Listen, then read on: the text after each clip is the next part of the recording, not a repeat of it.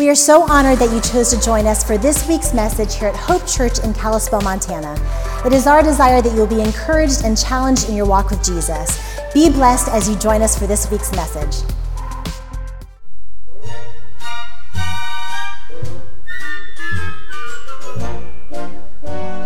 Who made the first move?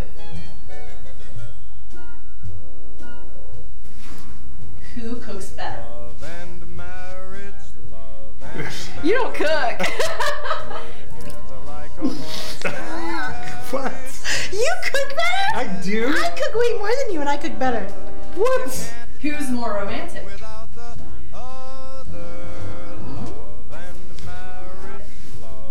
Who snores? You, that's not true. That is not true. Okay. Yes. Yeah.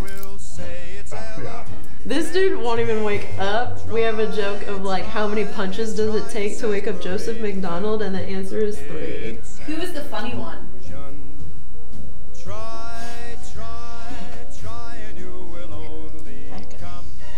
She thinks she's the funny one. Who has better fashion taste? Clearly.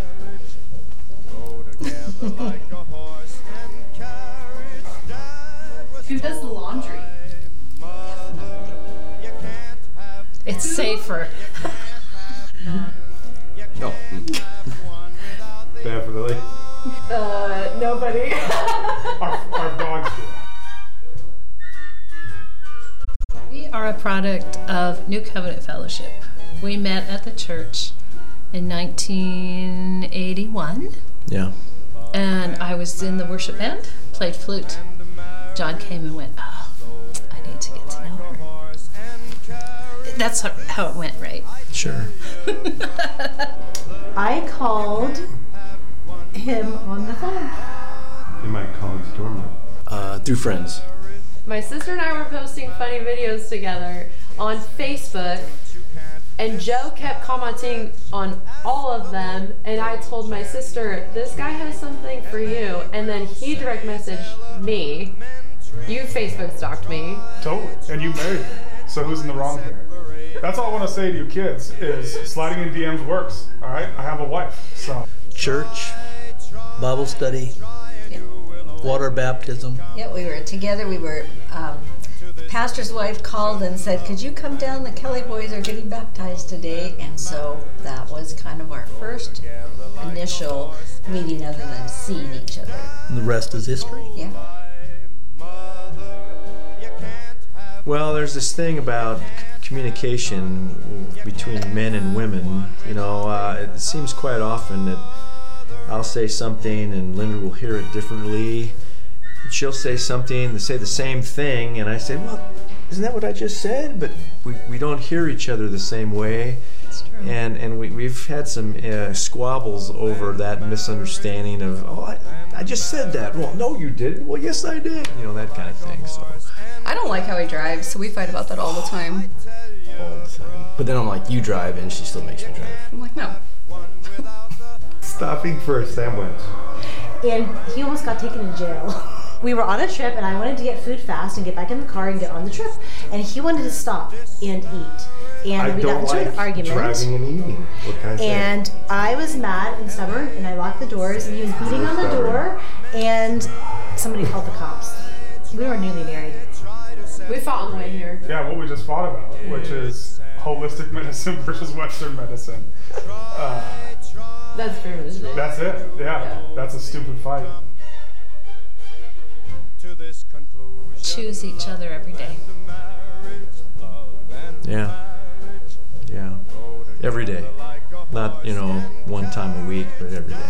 I would say to keep your own relationship with the Lord just so tight. And then, to allow His forgiveness to be just your constant companion. Yeah, and I would just say, be nice. Nice is better than evil. And if we're nice to each other every day, love each other, find the joy. Communication. Yeah, Talk. Communication. Super key. So important. You can't get anything done in I a call it relationship. intimate communication. Yes. There's going to be two people in your life that are going to know everything about you, and it's going to be God in your spouse. Keep Jesus first. Always. Check in on each other's hearts. I guess you're just the wealth of marriage advice.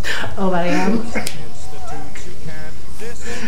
I would say be gracious to one another.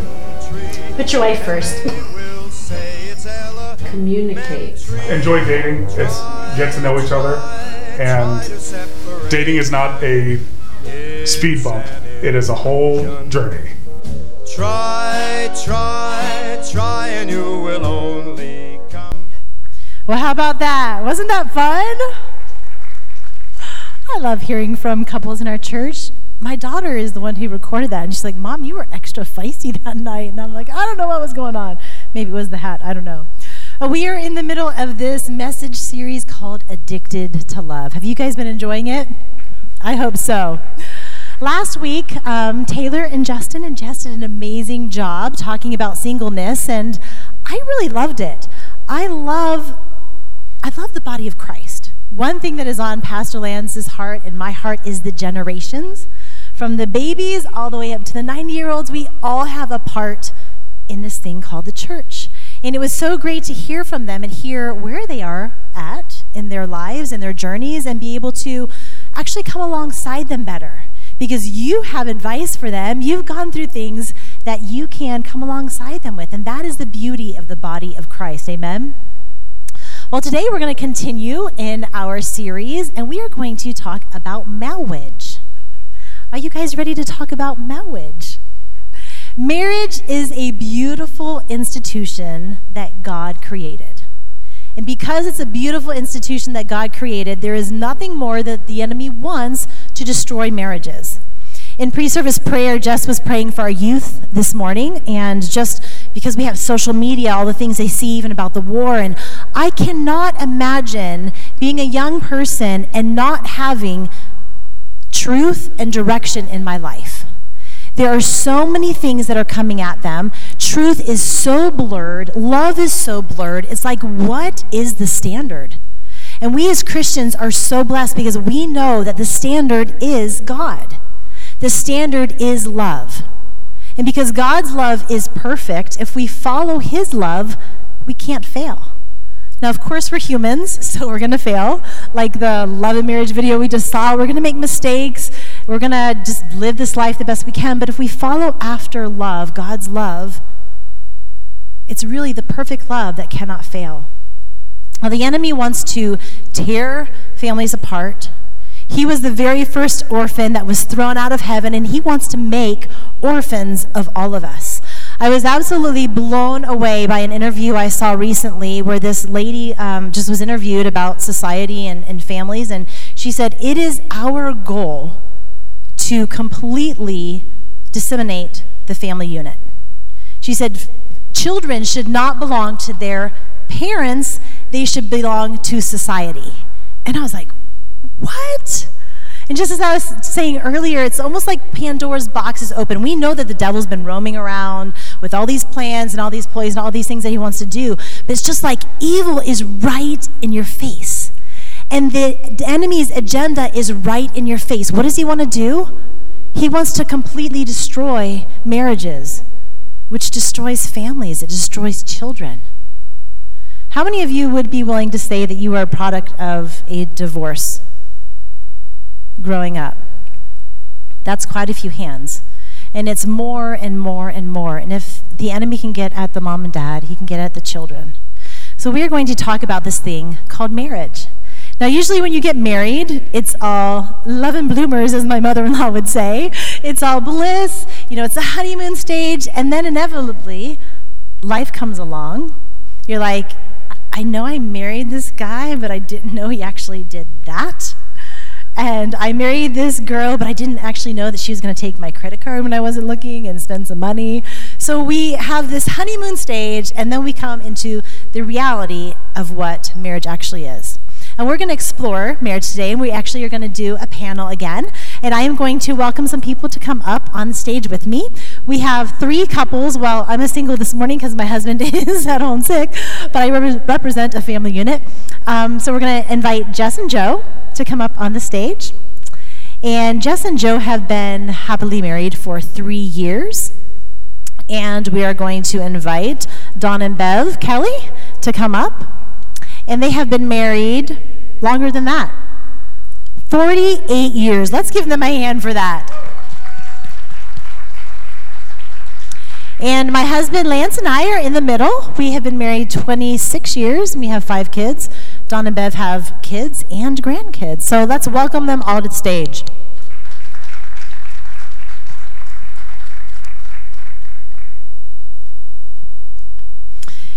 And Don is also one of our amazing elders, and Jess is part of our staff here as a worship arts director. Assistant? Okay, assistant. Yes, she does a lot of things. She's pretty amazing. If you don't know her, you should get to know her. All right, so I'm just going to start this panel off, and we're going to explore some things. Are we ready? All right. So, Jess and Joe, what were your expectations getting married? Did you find that there were some myths that you believed about marriage that left you a little bit disillusioned and wondering if you made the right decision? Yeah, I think one of the biggest myths and pieces of advice which was given in earnest was if you fill out your husband checklist and do everything right, your wife will be happy. And that's great advice, but it doesn't take into account life and familial stuff and work stress. And Jess and I got married. She was in the middle of all this crazy, work tribulation. And I thought I did my husband checklist, and she would come home and just be stressed. She was not like those old 50s TV shows where she pirouetted in the door and was just happy because I existed. A dress on with high heels, doing all her chores. Yeah, it was more like a free to clear. And I think the biggest thing when your expectations get subverted is men get sad, but we don't express sadness, we get angry and we get bigger. But I'm glad I had more advice that just said, weather the storm and realize it's not about you and she just needs a safe space right now, right? And so I'm glad I had that, the normal advice, but also the advice that says, but there's also this that's going to happen, So, and I think that really helped launch the first part when it was not just fun and bloomers. What's those? Love and bloomers. Love and bloomers. When those faded away, the real advice of weather the storm and be the safe spot for your wife really helped. That's good.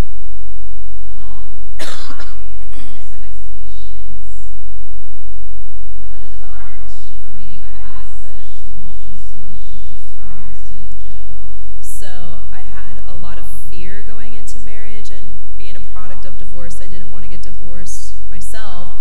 And so I did a lot of proactive work and Bible study and mentoring and counseling to really understand marriage the best that I could before I chose to get into it. And as I said last week, we also dated for 3 years. So we had a long time to not necessarily practice, but to learn what life together was going to look like.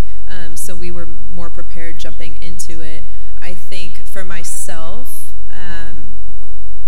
I did a lot of healing work before we got married, but my expectation was that when we got married that all of my healing that I hadn't done would just be okay. And I would be married and that would just be like the mountaintop, right? But some of those things that left unhealed and some of the stresses in life and such still existed. It didn't change just because I got married. And so, yeah, that's all I got. So how do you process through those expectations that you feel are unmet?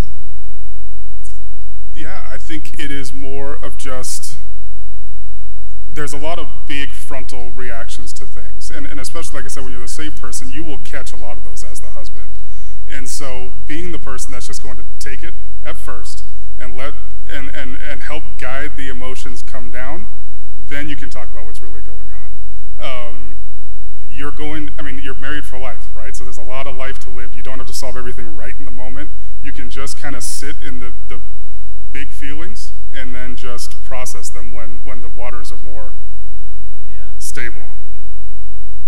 Yeah, so even going to the things that I thought would be just like fluff once we got married, I think processing through it was being able to communicate and rely on our foundation of friendship and our foundation of our faith to get us through those things, because it made it a safe space to talk when expectations weren't met. And we're talking like big, stresses of work, stresses of life, trauma from your past. That's what we're talking about for us. That was unique to us. But in some ways, there was also expectations of like, well, you said you were going to take the trash out every Friday, and it's midnight, and it's coming tomorrow, so what are you doing? Even those expectations, those silly fights, where you said you were going to do that, and you didn't do that, and I can either, like, start a scorecard of the things that, the expectations you didn't meet, or we can just simply talk and just say, hey, you committed to doing the trash. Looks like you're not able to take care of that. Would you like me to step in for you? And not in a condescending way, because I can be, but in a gentle way. We can just communicate, especially when expectations aren't met. And knowing that when I'm disappointed, it's usually because I didn't communicate an expectation even, so. And I love that you said that you go back to your faith and how blessed we are as Christians that we can take our needs, we can take our partner to God in prayer. And not only that, but praying as a couple, I would say, is probably one of the number one things that has sustained Lance and I. There's so much power in prayer. And a lot of it, too, is because if you're praying together and you hear each other's heart cry out to God because of their lack and the areas that they need, and then hearing your partner praying for you, there's such power and so many beautiful things that happen when we not just pray for each other, but when we sit and we pray together as a couple. Yeah, I guess now that you bring that up, that was actually not prayer specifically, but we kind of assumed, and we went through premarital, we dated forever, we served in church together, we were in small groups together, we did all the things to prepare, but it's still, when we got married, one of the things that I did find is my expectation or definition of what it means to be the leader of the household or the husband's role in the household actually differed from Joe's. And there was conversations where I was like, all of a sudden, hey, we don't pray the way I thought we would pray, or we don't do Bible studies every day like we thought we would. And even those expectations we had to talk through, and communication is key. And like I said before, if I'm finding myself disappointed, it's usually because there's something I didn't communicate or just a belief that I had. So. That's good. So Dawn and Bev, what would you say? Also, Dawn is a professional Christian counselor, and you counsel as well. They come alongside each other. What would you say that you see as the biggest issues that married couples face in the beginning of their marriage? Well, I would say that there is so much preparation on the wedding day, on the wedding, and that a lot of times people forget that after the wedding, after that beautiful, amazing day, we have a marriage. And that marriage takes work. And then people, if we think of feelings, so we come into a marriage and we have two imperfect people, and here we are. And so then pretty soon we see selfishness just rise up in us. And you know what?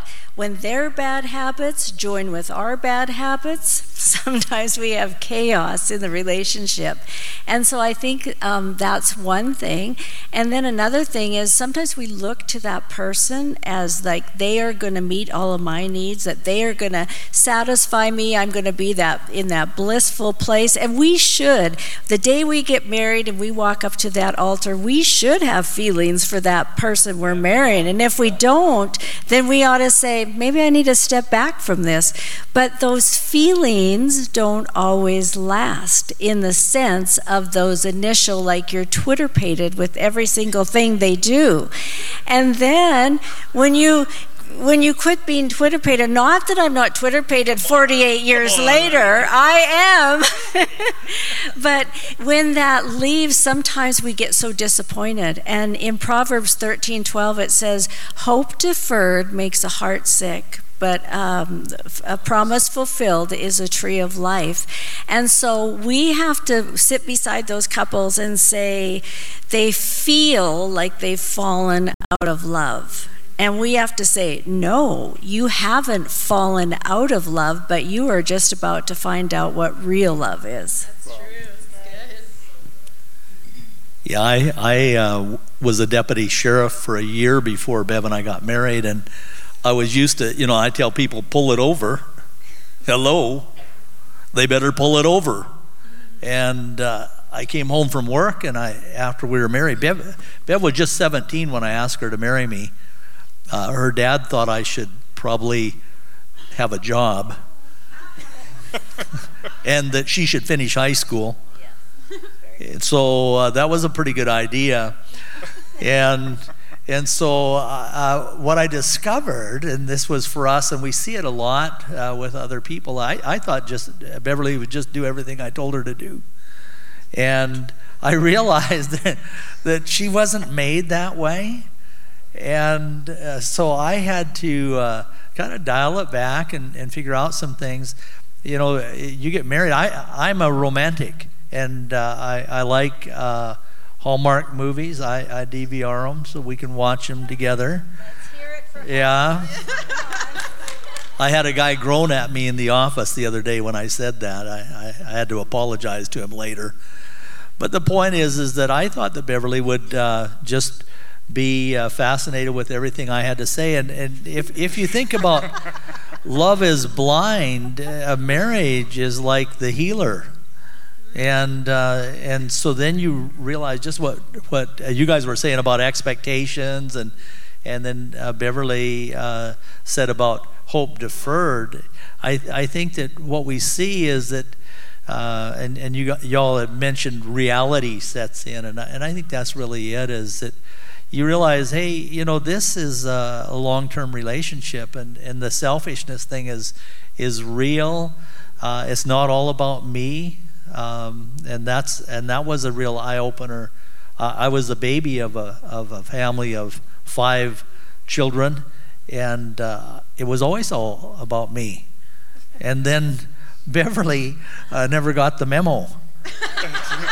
and so it wasn't just about me, and so that's what we see. A lot of that disappointment early on is it's the adjustment.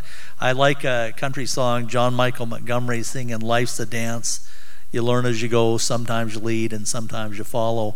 And it really is. And the music changes over time, and you have to learn some new dance steps. But as long as you're out there on the dance floor together with Jesus, we're all good. Yeah, it's good. I like that perspective. You put so much time and effort into your wedding plans, but how much time and effort do you put into really getting to know each other and putting Jesus first in your relationship? I know that for Lance and I, when we got married, we actually believe that one of the reasons that we're in Montana was because God needed to take us out of our family realms and establish us as a unit.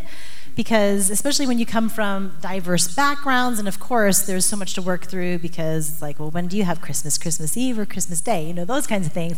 But also it's the soul things, and I know that we had a lot to work through, and I came from a divorce background, and he had issues with his parents. We just really felt like God needed to pluck us out and plant us where we could really grow together. And it's really important to be able to take that time to get to know each other, to talk about the expectations, to talk about the things in your marriage, and really be able to put Jesus first in that. So I'm just going to read, which I wanted to do earlier, but let's just read the love chapter. What is love? Love is patient. Love is kind. It does not envy.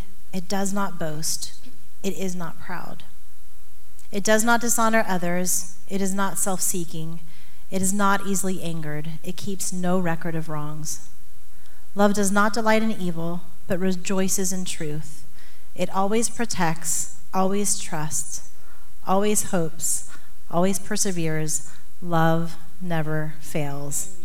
Wouldn't it be amazing if we could live in that every hour of every day, and what our relationships with our spouses would look like if we were able to do that? So one of the things that we say, most of us, when we get married, is that we will love and cherish your partner in sickness and in health. I'm wondering what you have learned in your 3 years of loving and cherishing each other.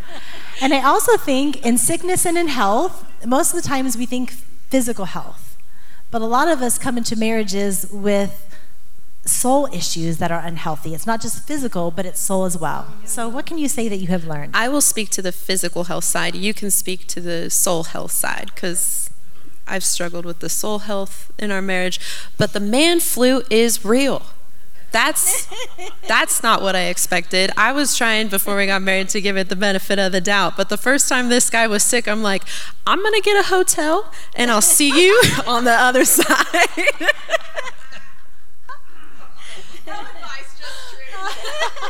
I was convalescent. It was, no, I'm kidding.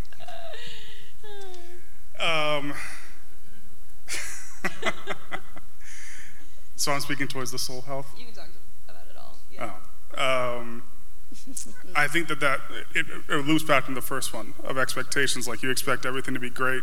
But the one thing I've found is that healthy relationships in any sense will bring up the crud of the past relationships and what they have messed up and distorted. And so if there is conflict and things coming up and things to work through, that means that you're a safe person in a safe relationship and you can work through it. And that's been the biggest thing, of also the expectation of things will be perfect and always great, but also there is healing in healthy relationships of the past relationships. And Jess has had stuff, I've had stuff, and I'm more of an internal processor, quiet guy. And so I took a lot of Jess's stuff, but for those of us guys that are out there, there's still internal stuff with us, and we got to be able to vocalize it. Even if we've never vocalized anything in our life, really, because we've been peacekeeper. Like, I come from a family of 8. I'm child number 5, and there's 20 years difference between my oldest brother and my youngest brother, and there's all this conflict, so I was a lot of times the mediator of the family. But I still have to say my piece, because it'll just grow if you don't say it, right? Even if you're quiet about it the whole time. So that is the piece of men talk, you know? If something bothers you, if it makes you sad, you gotta practice saying it, you know? And it'll help your wife, who can't work on anything if she doesn't know what's there. If your day is fine 365 days of the year, then she's not gonna know what to talk about, so. Yeah, I'm gonna try to bring some clarity to the soul health. I just had a really stressful job when we got married, and I would go to work, be under a lot of pressure, be criticized a lot, and then I would come home, and what would I do? I would throw that pressure back on Joe, he works from home, so I would get home, throw my bag on the counter, see all the dishes everywhere, and be like, what did you even do today? I was the one out working, blah, blah, blah, blah, blah, and just critique and critique and critique and critique, and just take everything that I'd been through and transfer it onto him. And that was a big sign of my soul isn't okay. I'm sick in my heart, and it's bleeding out all over everybody else. Because he was my safe place, I was allowed to bleed, but he recognized the unhealth, and in his patience and in his kindness and in his love for me, truly, he would wait with me and sit with me and ask the hard questions of, where is this coming from? Also, I don't deserve that. You know, he was like Jesus in his correction of me in a gentle way, but also in leading me and guiding me and supporting me in my healing. So I honor you for that. Yeah, good. That's really good. Yeah. Yes, that deserves a hand clap. And I love that. I love, Joe, how you're talking about, even if you don't really feel like you can communicate, you need to figure out a way. Yeah. When Lance and I first got married, I came from a lot of brokenness. I had a mom and stepdad who loved Jesus very much and were pursuing Jesus with our family. And then I had a father who loved me as well. He was not pursuing God. There's just a lot of tension between my parents. And I didn't really feel like I had somebody I could talk to most of the time. And so I would stuff it. And eventually it would come out. And it wasn't very pretty. But one of the things I loved about my husband when we first got married was that he would sit with me. And he would be patient. And there were times that I would just be sobbing, like I wanted to tell him what was going on inside me, but I didn't know how. And so a lot of our relationships together are just looking at what your partner needs and spending that time with them, even if it takes an hour for me just to say 2 words of what I was feeling. He was so patient and he was so kind, and I was able to grow through that. And I would even say, if you can't figure it out with yourself, find a mentor. That's something that we really push. And I told Ansa a few years back, I said, I don't think you should ever marry anybody again unless they have a mentor before they get married. Because we all have stuff that we need. We all have things that come up and we have no idea how to handle them. But I love that gentleness and kindness that you displayed, and that's beautiful. That's really beautiful. So Don and Bev, one of the verses that I just read says, love.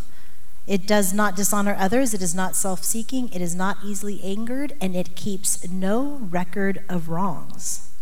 Can you give us some advice on the best way to handle conflict when we've been wronged by our spouse, and what have you seen really damage relationships? Well, I think for me, in our relationship, I would say forgiveness. Forgiveness is first of all, the key to success in a long-term relationship. And so often we look at our marriage like a disposable thing. It's like, hey, this is not working out for me. It's not meeting my needs. It's not really what I thought. And I love to shop, and I have no qualms of returning something if it doesn't meet my expectations, or I figured I don't like it or whatever. I have no qualms in that. But so often we think of marriage kind of like a coat that we're going to return to Macy's or something, like, I don't really like how it's feeling. And so, and we just sort of just set it aside. And we need to work at marriage. We need to forgive, and we need to communicate. And kind of piggybacking off what MT said, is there were times in our relationship when communicate. It was like, okay, and because I found it hard to really open up. My family wasn't a real. We were very affectionate and could display affection that way, but we really didn't talk about our feelings much. But I was always kind of more leaning in that direction. But when we got married, Don was like this open book, and he had to draw it out of me. And he would even say, "Hun," and I so respect this because this was like a key that turned something inside my heart. He'd say, "Even if it hurts my feelings, tell me what you're thinking. Tell me what you need." And so I am so thankful that we really came into our relationship 2 totally different people, as we all do. But I am so thankful that he was patient with me and he sat with me until I could open up. And so I just encourage anybody out there, communicate. Even when it's hard, communicate. In the counseling room, we talk a lot about conversational intimacy. And conversational intimacy isn't just talking about sex, although that's legal too. But it's talking about life. We're doing life together. And I've been struck with this lately a lot, that, when you MT read the love chapter, and love is patient and love is kind. And really, if we hang out with Jesus and we just zero in that more than this relationship, if I get this one together like it's supposed to be and I'm sold out to him, he can take care of some things inside of me. That thing that Beverly said about, even if it hurts my feelings, well, I changed my mind. After she told me a couple of things, I thought, man, I don't want to hear that. But the reality is, I needed a lot of help when we got married, because I was just rough and tumble. I was pretty rough lumber that she got a hold of, and she's 5 years younger than I am, and yet she was tough, and that was a little hard for me to take. Now I tell her, I don't need quite so much help. But it's that pattern. But here's what I believe is so important, is never say anything to your spouse that Jesus would not say to your spouse. Because when you say hurtful things, and the power of life and death is in the tongue, and when you say hurtful things to your partner, that stuff goes in. And it's always there somewhere. It might be subconscious, it might be non-conscious, but something will trigger that, and it'll come back to the surface, and all the memories, all the feelings with that thing are there. And so just really practice kindness. That little blip, the little interview that we had with Taylor, my great wisdom was be nice. And it really is. If you practice kindness in your marriage and you don't say anything to your partner that Jesus wouldn't say to them, then we're going to be good. And our love life is going to be good, and our communication is going to be good because we're practicing Jesus conversation.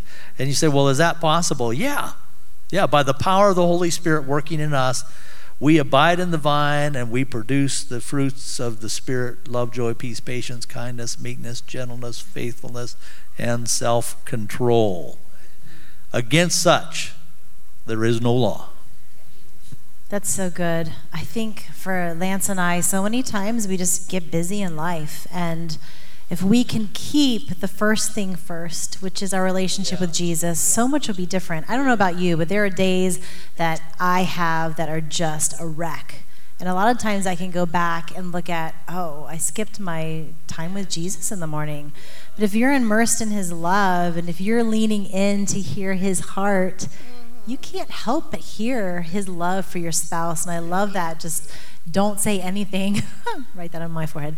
Don't say anything to your husband or your wife that Jesus wouldn't say to them because of his love. But if we can keep that first thing first, and the forgiveness thing, sometimes it's not just a one and done. I think so many times, especially in our culture, we want just like a one and done thing. But I know that there are things in my heart, especially when you add in stuff from your past, like forgiveness is a process sometimes. But the power of life and death is in our words. And if you can take those words and thoughts of your spouse that are negative and flip them, it's amazing what happens. We've seen it in our lives with Lance and I, and we've seen it in the lives of our children, taking what the enemy would want you to replay in your mind and being like, oh my gosh, he's so lazy. But no, like flipping that and switching it to what God sees him as, or what God sees your wife as. And actually not even just thinking it, I think there's so much power in the spoken word. Yeah. So declaring over your husband, my husband is lovely, he is smart, he is kind, he loves to do the dishes, he loves to take out the garbage or anything. There really is power in your words. Okay, we will have, let's see what question we should go to. Okay, I'm going to read. We want to stay true to the scripture. I'm going to read another scripture to you. Ephesians 5. I know you've heard this before. Instructions for Christian households. Submit to one another out of reverence for Christ. Wives, submit yourselves to your own husbands as you do the Lord. For the husband is the head of the wife, as Christ is the head of the church, his body, of which he is the Savior. Now, as the church submits to Christ, so also wives, you should submit to your husbands in everything. Husbands, love your wives just as Christ loved the church and gave himself up for her, to make her holy, cleansing her by the washing with the water of through the word, and to present her to himself as a radiant church without stain or wrinkle or any other blemish, but holiness and blameless. In this same way, husbands ought to love their wives as their own bodies. He who loves his wife loves himself. After all, no one ever hated their own body, but they feed and care for their body just as Christ does the church. For we are members of his body. For this reason, a man will leave his father and mother and be united to his wife, and the two will become one flesh. This is a profound mystery, but I am talking about Christ and the church. However, each one of you must also love his wife as he loves himself, and the wife must respect her husband. So 2 things from that. There is an author, Les and Leslie Parrott, Christian marriage counselors and authors of Saving Your Marriage Before It Starts, talk about the consummate love resulting in the combination of 3 components: passion, intimacy, and commitment. Maintaining consummate love is where many marriages falter. Dawn and Bev, I want you to answer this question. How do you maintain consummate love, passion, intimacy, and commitment? Well, I think first it goes back to our relationship with the Lord. We have to be tight with Jesus. And then the next thing is, I think, serving each other in love. And see, when Dawn serves me in love, does the little things like I love to shop, but I don't like to go to grocery stores. So he likes to go to grocery stores. Thank you, Jesus. And so he, so often, or he'll go fill the car up with gas or whatever. It's the little things in every day. It's serving each other in love.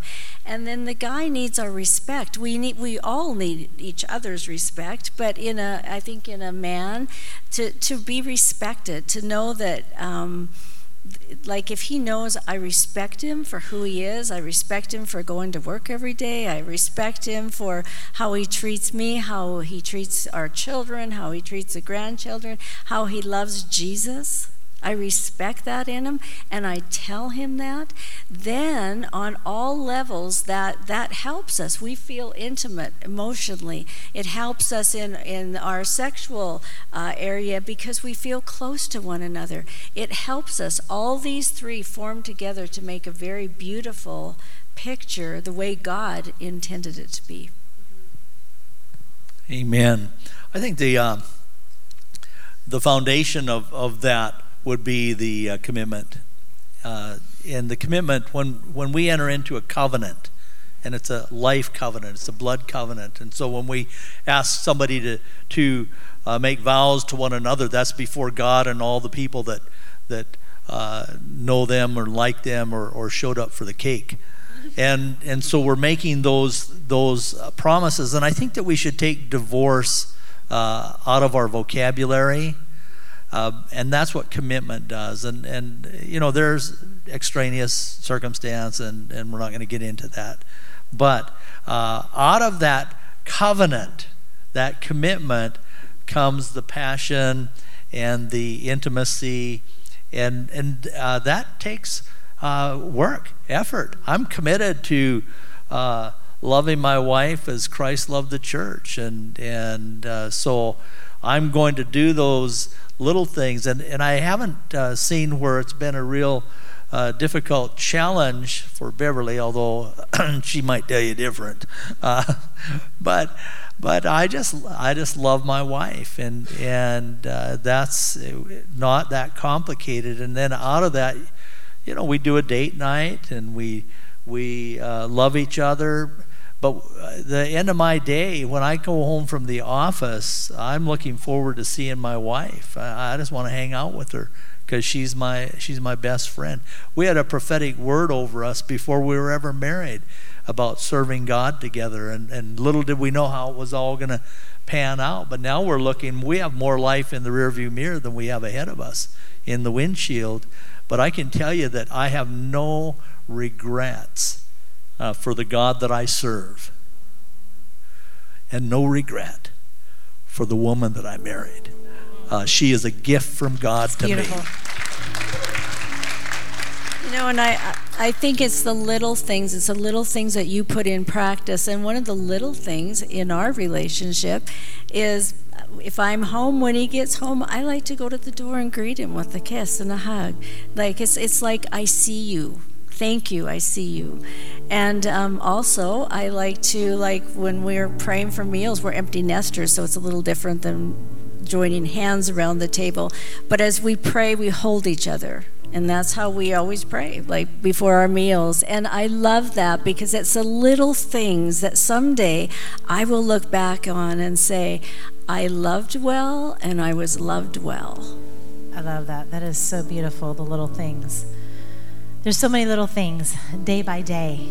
That would even be a challenge for us this week, just to look for a little thing that you can do to bless and love your spouse. So we have one more question. The Ephesians 5 talks about submitting to each other. Why submitting to husbands? A lot of times we can see this abused and mistreated, but how can you say in a godly way that you submit to each other? Yeah, I think in my early years, I struggled with this verse because I heard it taught twice, and I don't know if the pastor didn't know how to read, but he stopped halfway through because it was just, wives, submit to your husbands. All right, thanks, everyone. And it was like, but that's it. But God does not give authority to people without extreme charge and direction. And so the verse of, but men, love your wife like Christ loved the church. And one of the things that me and a group of guys do is we'll read the entire Bible in the month of January. It's just a speed read. It's not to take anything, but the thing that sticks out is the church has betrayed Jesus a lot. It is not a perfect synonymous relationship. Jesus loves the church, and his unending grace is why Christianity exists and all this stuff. But the church messes up quite often, and that's for the same things mostly. And so that kind of love, the love that it's calling, if Christ loves the church like that, then husbands need to love their wives with reckless abandon. Yeah. And without any sort of, the scorecard cannot be there. Yeah. Because Christ's scorecard with the church is very lopsided. Yeah. And so the charge for husbands is love your wife with unending grace. Yes. And if that's the case, she will have no problem submitting to you. Yes. Submitting doesn't come first. I'm a software engineer. The variable in the code here is the husband, and if they are serving their wife and loving their wife with that much grace, the rest of it will just work out. Yeah.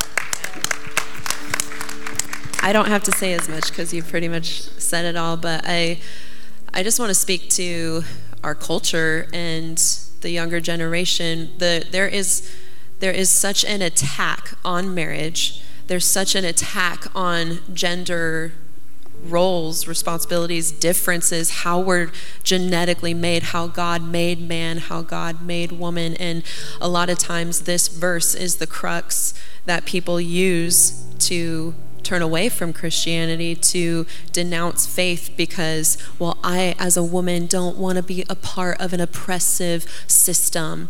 And I personally cannot join the feminist movement in that way because I honor how God made man and I honor how God made woman. And if we looked to the scriptures and if we looked to God's design and if we walked in it fully, following Christ in his example of husbands loving their wives and women submitting, respecting our husbands, we would see the beauty and so for those who are challenged by this verse and by the word submit, I would ask you, what needs healing?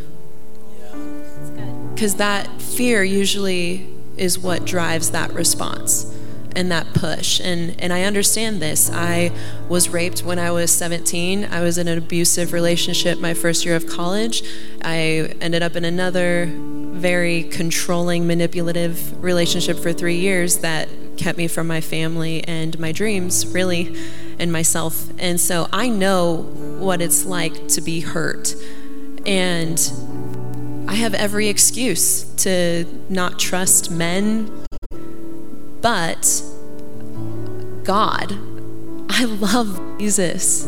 I love Jesus. I love his word. And more than anything, I want a life that he intended for me. I want to live in the ways that he suggested for me to live because his ways are better than mine. His ways are better than the world's. His ways are better than culture. His ways are not our ways. And so when we look at scriptures and words like this and get hung up on a word like submit, we're actually denying beauty and we're denying wholeness and we're denying the best. And so I agree with what Joe said, and I agree what's been discussed. If I am fully loved, I have no problem yielding, And so if there's an issue with that, I would ask you, where do you need to find some healing?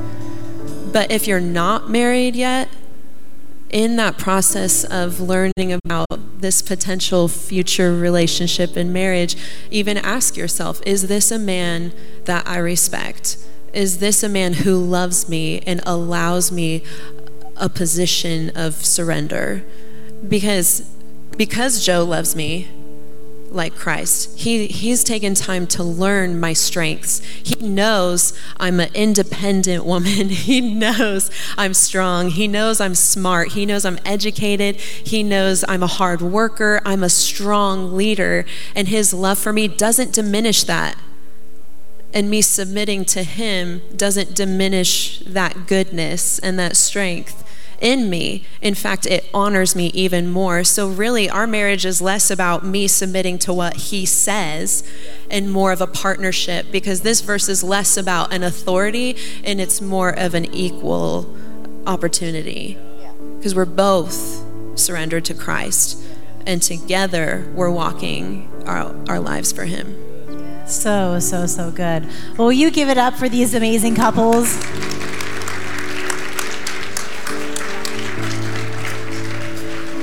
If we could just learn to love as Christ loved. I want to challenge us. Read 1 Corinthians 13, the love chapter this week. Let's stand.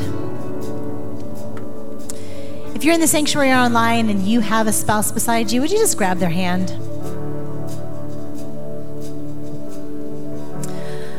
Let's pray. God, we thank you for your love.